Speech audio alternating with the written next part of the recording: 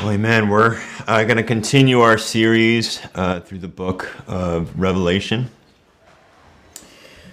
We are in chapter 15 and 16.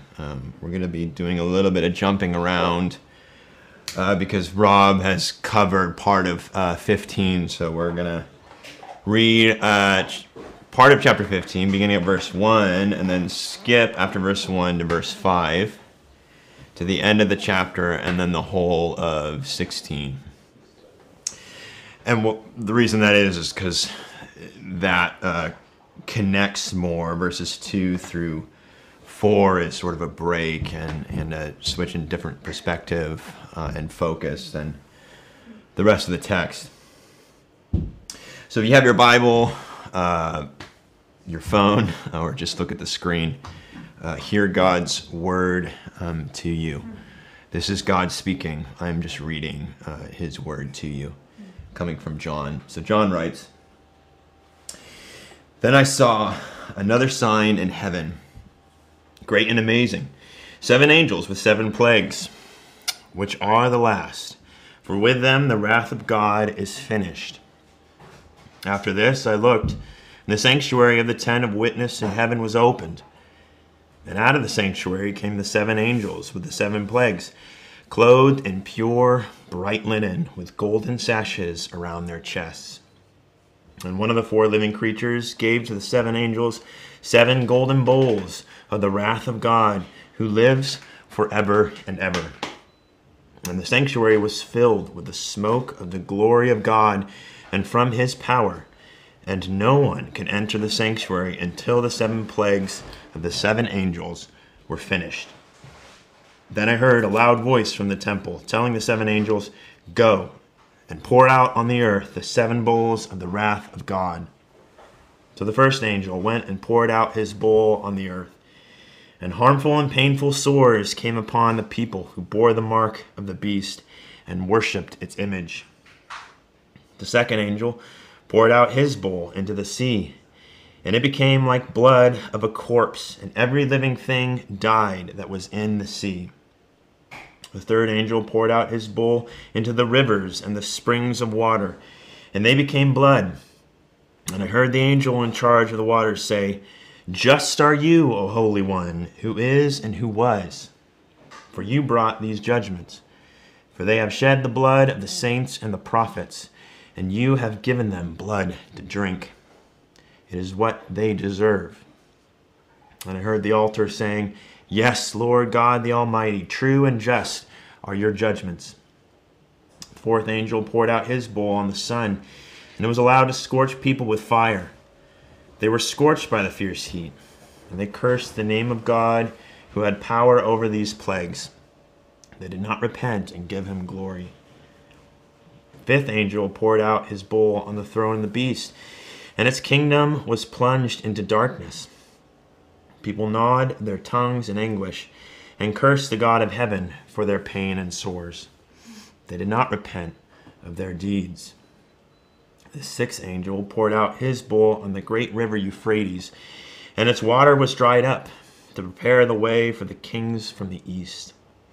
And I saw coming out of the mouth of the dragon, and out of the mouth of the beast, and out of the mouth of the false prophet, 3 unclean spirits like frogs, for they are demonic spirits, performing signs, who go abroad to kings of the whole world, to assemble them for battle on the great day of God the Almighty.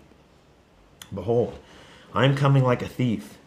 Blessed is the one who stays awake, keeping his garments on, that he may not go about naked and be seen exposed. And they assembled them at the place that in Hebrew is called Armageddon. And the 7th angel poured out his bowl into the air.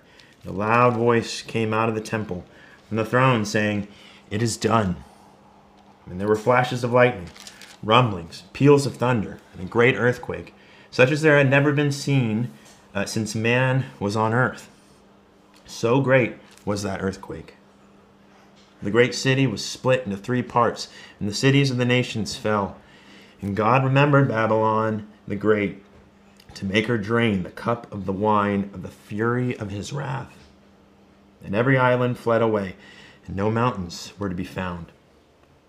And great hailstones, about 100 pounds each, fell from heaven on people, and they cursed God for the plague of the hail, because the plague was so severe. This is God's word.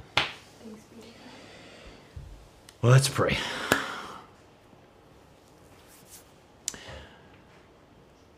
O Lord and Father, God, we pray that as your word has gone forth, as we are just emotionally drained, that we would hear your promise of salvation and justice that's coming. And we would see your grace and mercy in this text and be lifted up in encouragement and hope. Lord, we need you. We need your encouragement. We need the hope that only you can give. And we pray we'd hear that and know that by your Spirit. We pray all this in the name of Jesus and for his sake. Amen. Well, gosh, as Rob already covered, this week, even much of this month, we've been hearing the cry of injustice, people crying out for justice to come and be served. We heard that after the death of George Floyd on Monday. We heard that after the death of Ahmaud Arbery, and we've heard the cry of our black brothers and sisters crying out for justice. We join them. We feel the tension and can mourn and join them in that cry. We've also seen the pendulum swing, as it were, as some are trying to, with that anger and rage, take justice in their own hands. And so we see the riots and people's livelihoods destroyed, businesses burned down, and now people are without work because of it, innocent people, so there's just this, we're looking at the world kind of turn on its head, and just wondering and wanting justice to come, pure justice, pure deliverance. We're joining that cry that we've seen of the saints praying, how long? Rob prayed that earlier. How long is this going to go on? How long are we going to keep experiencing the darkness of this evil age? The sin in our own hearts, the struggle that you and I experience with our own selfishness and anger and bitterness and hatred. The suffering that we experience that's outside of our control, the death that we see, the just corruption that we see in the world. All the other stuff. It's not just this past week, but with all the government shutdown, economic turmoil, pain, sickness, all these things just make us ask that question. How long is this going to keep going? When does it end?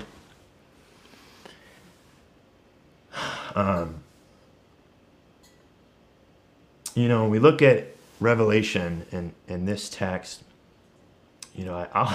I'll admit I wasn't excited to preach this text because it's just so much about God's justice and fury, which is scary.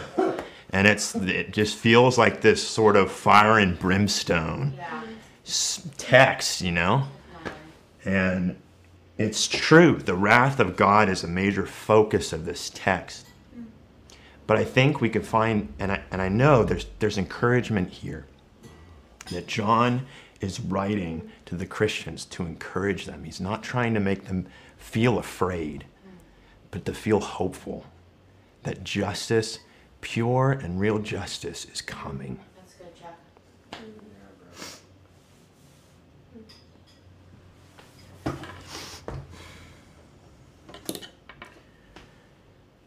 So the main idea of this text is when it seems like evil and injustice are winning, God will one day punish evil finally and fully.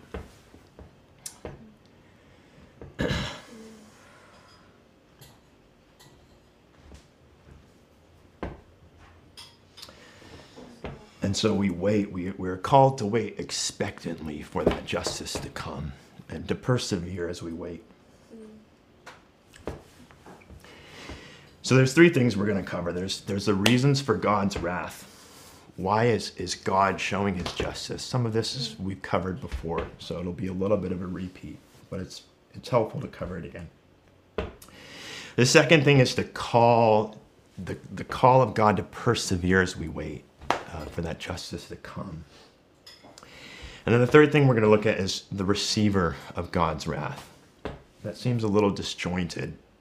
And I hate using the word wrath in every single sentence because, again, it just seems like this dark and gloomy sermon coming up. But I want us to hang tight because, again, John and Jesus are offering us hope during this time, especially now. Now, there are some bullet points that I just want to cover real quick. First, John in this text is providing another camera angle to things we've already talked about. You know, as Rob said, throughout the book of Revelation, John is giving these visions that are really different perspectives, more or less the same thing that's happening. But there's a different focus that John and Jesus are giving to that event and progression of events. And that's what's happening here. You know, what John is talking about in these bowls, it's similar in the same, it's a different camera angle of the 7 trumpets that we've talked about and the 7 seals that we've gone over. So with that, I'm not going to cover every part. I'm not going to cover every bowl and the symbolism that's in there and what John means when he uses this and that. Mainly because we've talked about it already. And there's so much here that we just don't have time. We just don't have time to go into every verse. I mean, even just studying this, there's so much Old Testament imagery, images that they would have known at first century believers, you know, relationship to the plagues of Egypt. There's all these things and things we could look at that are amazing. But I want to do more of a bird's eye view with the time that we have. And really looking at the main difference between, you know, this section of the bowls and the trumpets, it's focusing on the wrath of God and the justice coming in the end, and in that there's a finality coming of God's justice, that His patience is only for a time, and that one day there's a day set where this patience will be no more for evil, that He will bring full justice, and we'll look at that more in detail. But that's really the focus here that John is giving. So first I want to look at what are the reasons for God's wrath. Why is God going to bring wrath? And we've covered some of this. First is God is just. God is a holy, just God, and John sees that, and there's so much imagery of the glory of God. You know, in 5:8, there's this image of the glory and smoke filling the tabernacle of witness. That's going back to the Old Testament of God's justice and in giving the law. And as a just God, He must punish sin. You know, and Derek Chauvin and the other officers involved in the killing of George Floyd, if they appear before a judge and the court acquits them, we would say that's unjust. We would say that is unjust to let them go free. Why? Because of our justice system, because of the laws in place, because of the wrong that was committed. So too, as God is judge, that's part of His character. He's just and holy. He must punish sin. It would be unjust for Him to not punish sin. You know, and also his justice is pure. It's pure justice. You know, again, we've seen the pendulum swing when people try to take that justice in their own hands, and it's chaotic. It's just on both sides of what we're seeing. It's just this chaotic use of justice, of this injustice in the world. But God's justice, when it comes, is pure. It's pure justice for the wrong that was committed. Another thing is his patience with the ungodly and patience for evil to continue in the world has an end. You know, in 15:1 and in 15:8, it talks about the plagues and the wrath of God being finished.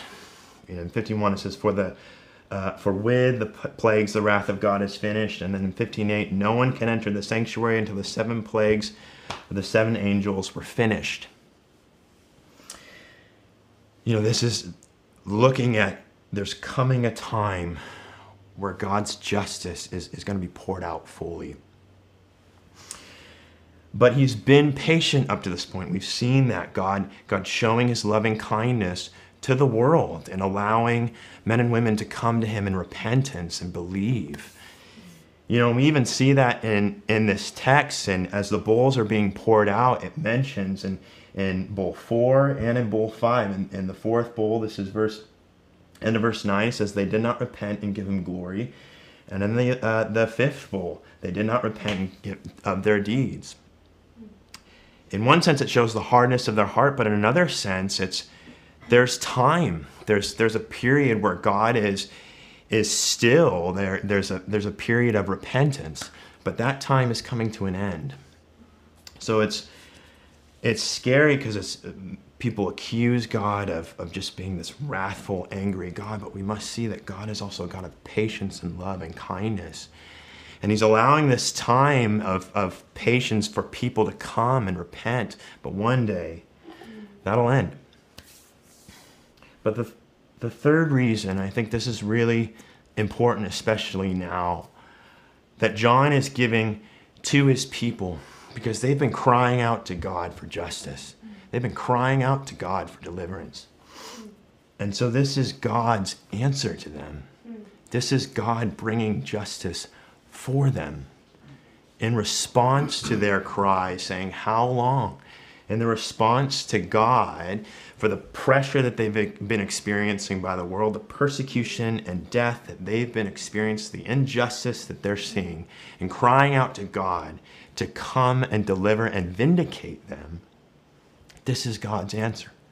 This is God's response to them and answering them. And we see that in a couple of areas. First, in the idea of the bowls. You know, Rob talked about this earlier. The bowls, in one sense, can be translated, maybe even a better translation is cup. You know, Old Testament imagery of the cup of wrath, the cup that is going to be poured out on evil and on the wicked in the end. That's definitely at play here. But there's another sense that's at play, and that's in comparison to the bowls of incense.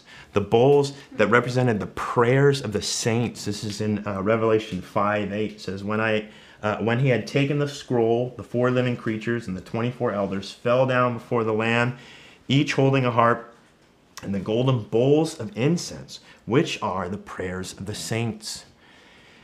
So what John is saying is that these bowls, although it's sort of a twist of words, that these bowls of prayers to God are then turned into bowls of wrath on evil. It's an answer to that prayer. It's an answer to the prayer that the saints have been given, that one day God is fully and finally going to bring that justice that they're asking for. He's going to bring that wrath and justice that they've been crying for.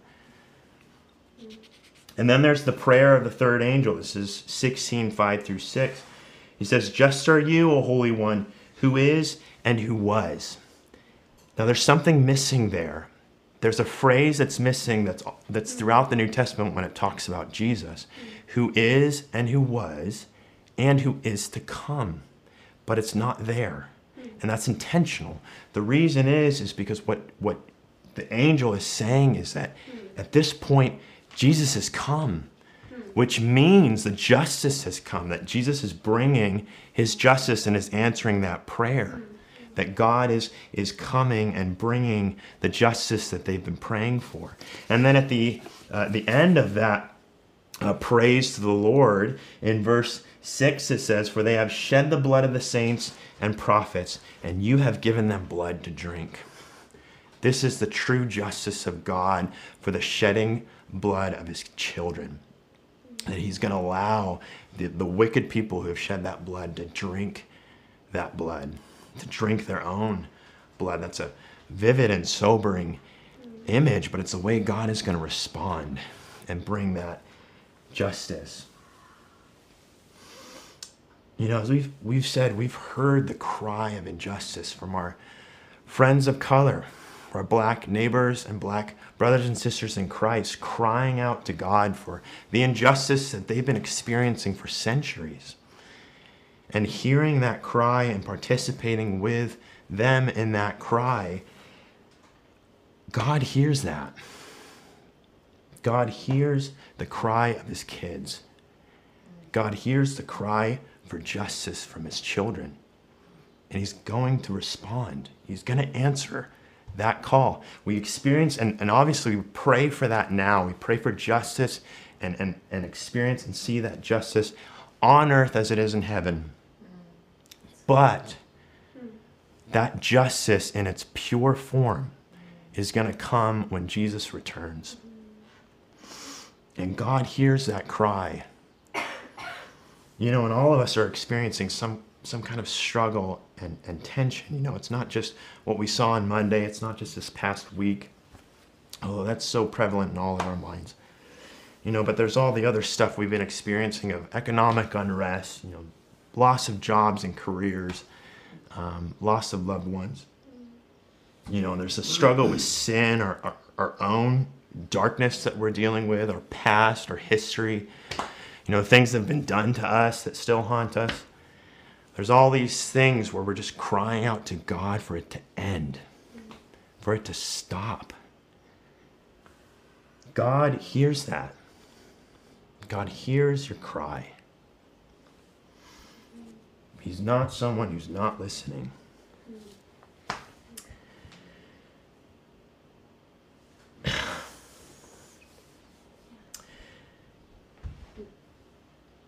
I'm going to probably cry sharing this illustration. So I'm, you know, this morning my son,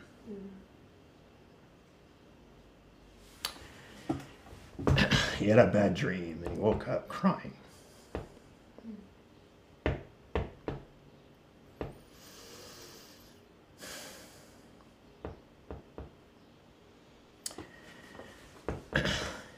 And all you know, any of you guys who are parents know when you hear your child crying.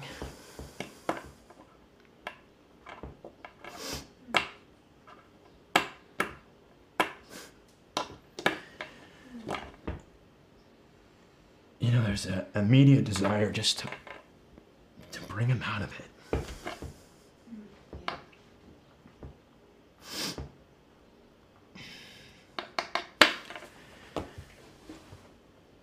And that's me, a sinner, and, you know, with my own struggles and problems, but that desire just to hold him and bring him out of it.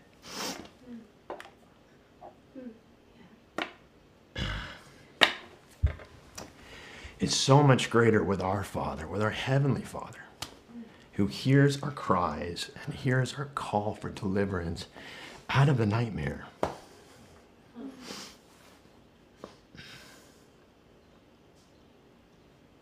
And he's going to rise up and lift us out of it. He's going to pull us out of the nightmare. And that day's coming. His love is so much stronger than I could have for my son. And he's going to deliver us and bring us into that new kingdom.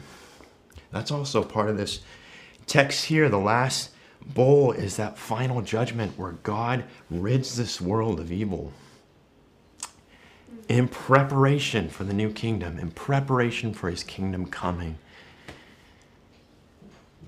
That's his plan for us, is to deliver us, to pull us out of this world of darkness. And until then, we're called to persevere. We're called to continue in the faith. As the fire gets hotter, we've talked about this throughout Revelation, as it appears to us in what John is saying, that things are going to get more intense as we wait for God to come and deliver us. The church is going to experience that tension and pressure is going to feel the pressure of evil. You know, in the sixth bowl, it talks about this final battle. You know, the last battle between the forces of darkness and the Lord and his people. You know, and we're going to take a second and get a little bit theological, mainly because there's all kinds of views of this portion, let alone the rest of the book. So the sixth bowl is talking about that final battle, the great day of the Lord, and everyone sees this as Armageddon. That's the place that this is going to take place, or what John talks about. So some believers think that this is an actual place, this is an actual location, and there's going to be this actual physical battle. All the forces of government forces around the world are going to kind of come, and there's going to be this great battle against Israel. But I don't think that's what John is saying. You know, the place and the word he uses is symbolic. As we've said, that's how John speaks in Revelation. He's speaking with symbolism and metaphor, with imagery, to communicate a deeper theological truth. And if we were to kind of dissect the word Armageddon, it's a Hebrew word that's Har Megiddon, Har being mountain, and Megiddo being a location that was just northeast of Israel, of Jerusalem. The problem is there's no mountain in Megiddo, so that would be confusing if it's actually there. Another problem with that, if it's actually Megiddo, is the Old Testament talks about this great battle against Jerusalem, the city of Jerusalem, and in other places against Mount Zion. So that would be conflicting with Old Testament prophecy if John literally meant it was going to be in that location. So what seems more likely is what John is communicating is this battle is going to be against the people of God who represent the heavenly Mount Zion, the heavenly Jerusalem, the people of God worshiping God for eternity. That's what the church represents. We are worshiping now. We're praising him for his glory, for his grace, which is a picture of the new kingdom. So what John is saying is that these forces of evil are going to come against the church. They're going to come and pressure the church to conform. And we see this image out of the false trinity, these three frogs, these demons coming out, and they're false prophets that are going out and deceiving governments and kings. But also there's indication that they're trying to deceive people within the covenant community. So there's going to be a period where there's pressure and temptation to believe lies about God and who God is and what he's done, to not trust his promises, to not depend on the hope of the gospel, and instead run after other things and thinking these things will satisfy and save. There'll be temptations to not trust the Lord and not see his goodness. And here in verse 15, which is different than in the trumpets, Jesus calls. He talks to the people in Revelation, the believers that John is writing to, and he calls them to continue in the faith, to persevere. In 15 it says, "Behold, I am coming like a thief. Blessed is the one who stays awake, keeping his garments on, that he may not go about naked and be seen exposed." You know, what Jesus is saying is to continue in the faith. You know, it could be scary in one sense because we wonder, oh, does that mean that it's up to me, it's dependent on me to continue? That if I make some big mistake, that God's not going to forgive me. That's not what John and Jesus is saying, and we've talked about this in the past. Perseverance is trusting in the promise that God has given to us, that he is preserving us, that he's keeping us in himself. Jesus himself says in John 10:28 that my sheep hear my voice, none of them shall perish, and no one shall snatch them out of my hand. So knowing that if you belong to Jesus, there's nothing that can change that. There's nothing that can take you away from the arms of Jesus. There's nothing that can take you away from his grasp. Not you, not your sin, not however small your faith is, not anything outside of that.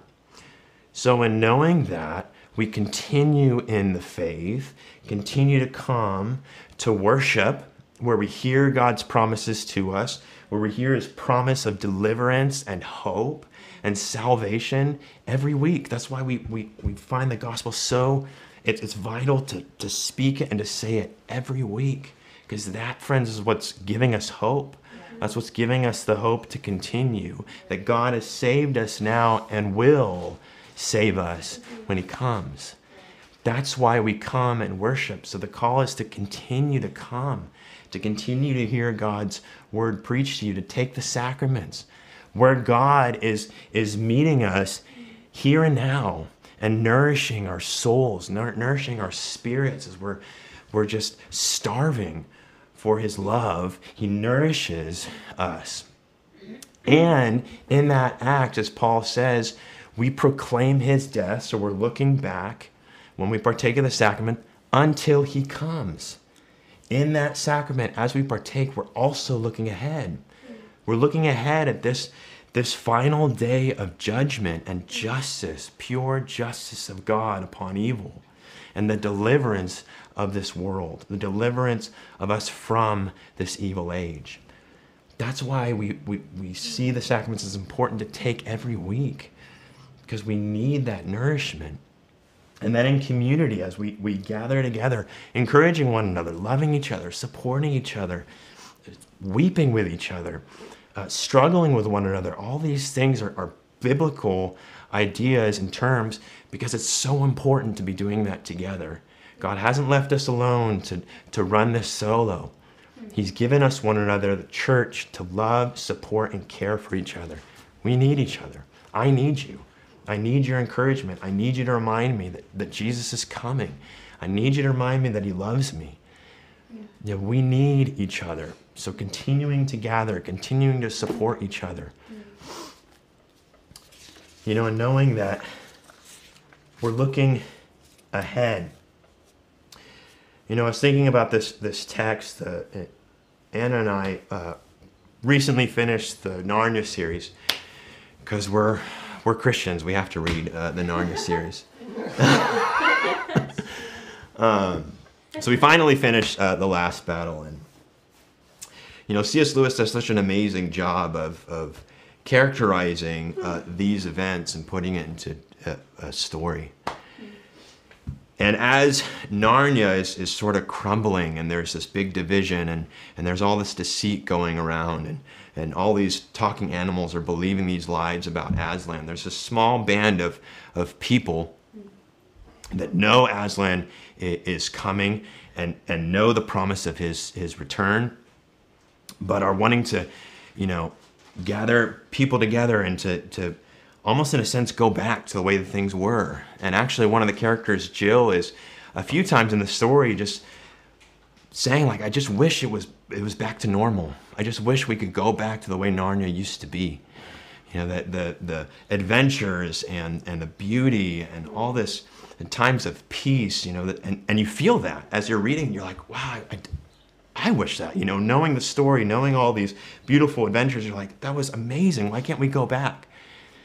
But what Christianity says is we do look back at the promise of the gospel, but we stare through the fog and through the smoke into the new kingdom. We look ahead. We look ahead at the promise of deliverance of what God is going to bring. That's the hope of Christianity. It's not standing on just these things that have no foundation. It's standing on the gospel and looking ahead to the coming of Jesus. You know, the third thing I want to cover is a receiver of God's wrath. You know, this is the part that is just uncomfortable, you know, because it's just uncomfortable talking about God's wrath, you know. But it's true that those who have the mark of the beast are subject to God's wrath. that those who follow Satan, this is what's going to happen. This is what's going to happen to those people who are not trusting in Jesus. Rob said it before, in Christianity, there's no middle ground. There's not, I don't really take a side. You're either following Jesus and trusting in his work for you, or you're not. And if you're not, these bowls of wrath are meant for you. And that's uncomfortable to say, but it's true. But that's uncomfortable when you think about it for all of us, because Christianity is also not something where we earn God's favor by our good deeds, that God is just going to weigh out our works. And if the good outweighs the bad, then we're good. That's not Christianity. Christianity says all of us are screw-ups. All of us are sinners. All of us are failures. All of us are unjust. All of us have been haters of God at one point.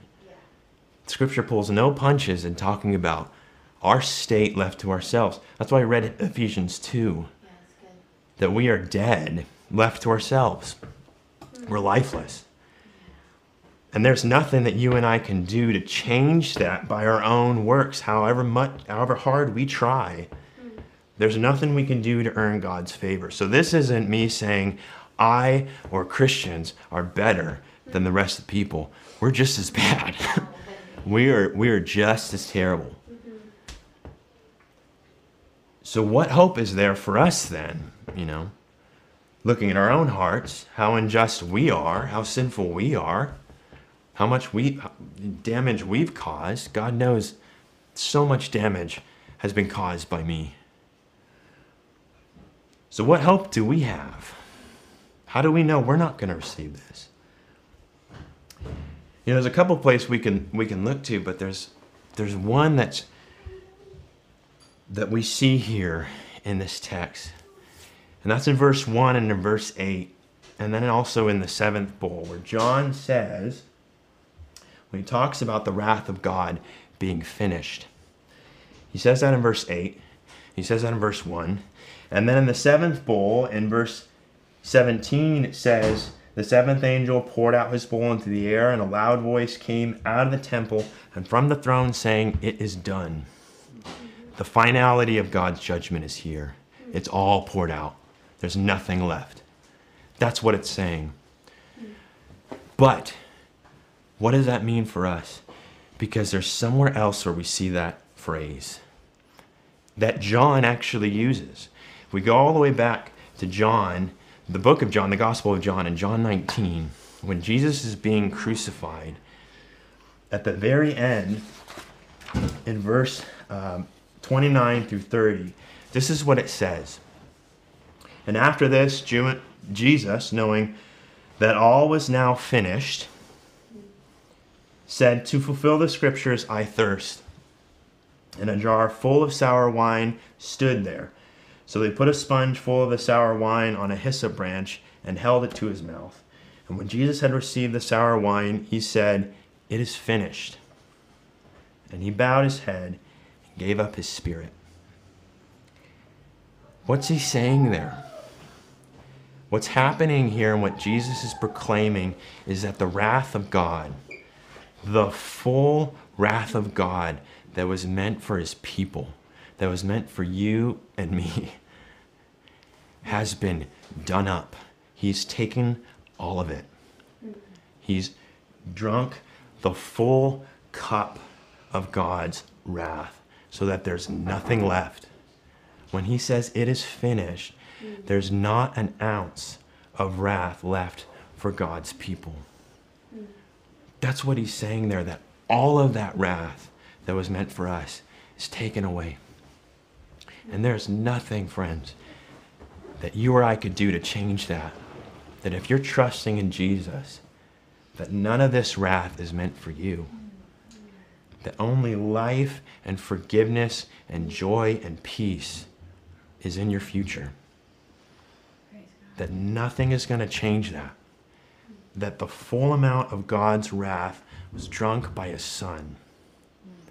That's the beauty of Christianity. It's not looking to ourselves. It's looking to somebody else. We needed somebody else to take that wrath for us. And Jesus has done it. It's finished. There's no more need for justice to be dealt to us.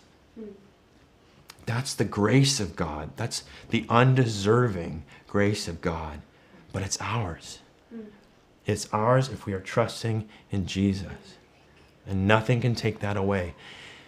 Now, if it's not true of you, if you wouldn't call yourself a Christian, if you wouldn't say, I believe in Jesus, maybe you stumbled in here, and we're glad you've taken a second to worship and listen with us. But this is God's call to you, that this wrath was put on his Son, and in trusting in him and believing in him, the wrath is taken away.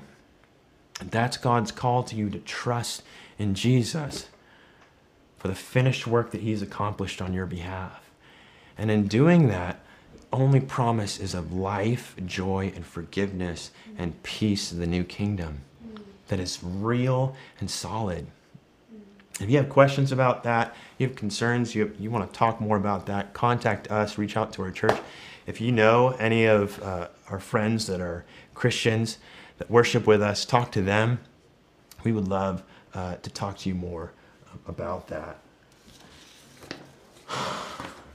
Well, friends, as we just see the world turn on its head, it's come to our doorstep. Know that God hears your cry for justice. And he's going to answer that. That one day, there is a day set that God is going to answer that cry for justice. And it's going to be pure. But know that you've been freed from that. That you've been freed from that wrath. And that you'll be delivered into the new kingdom. Amen.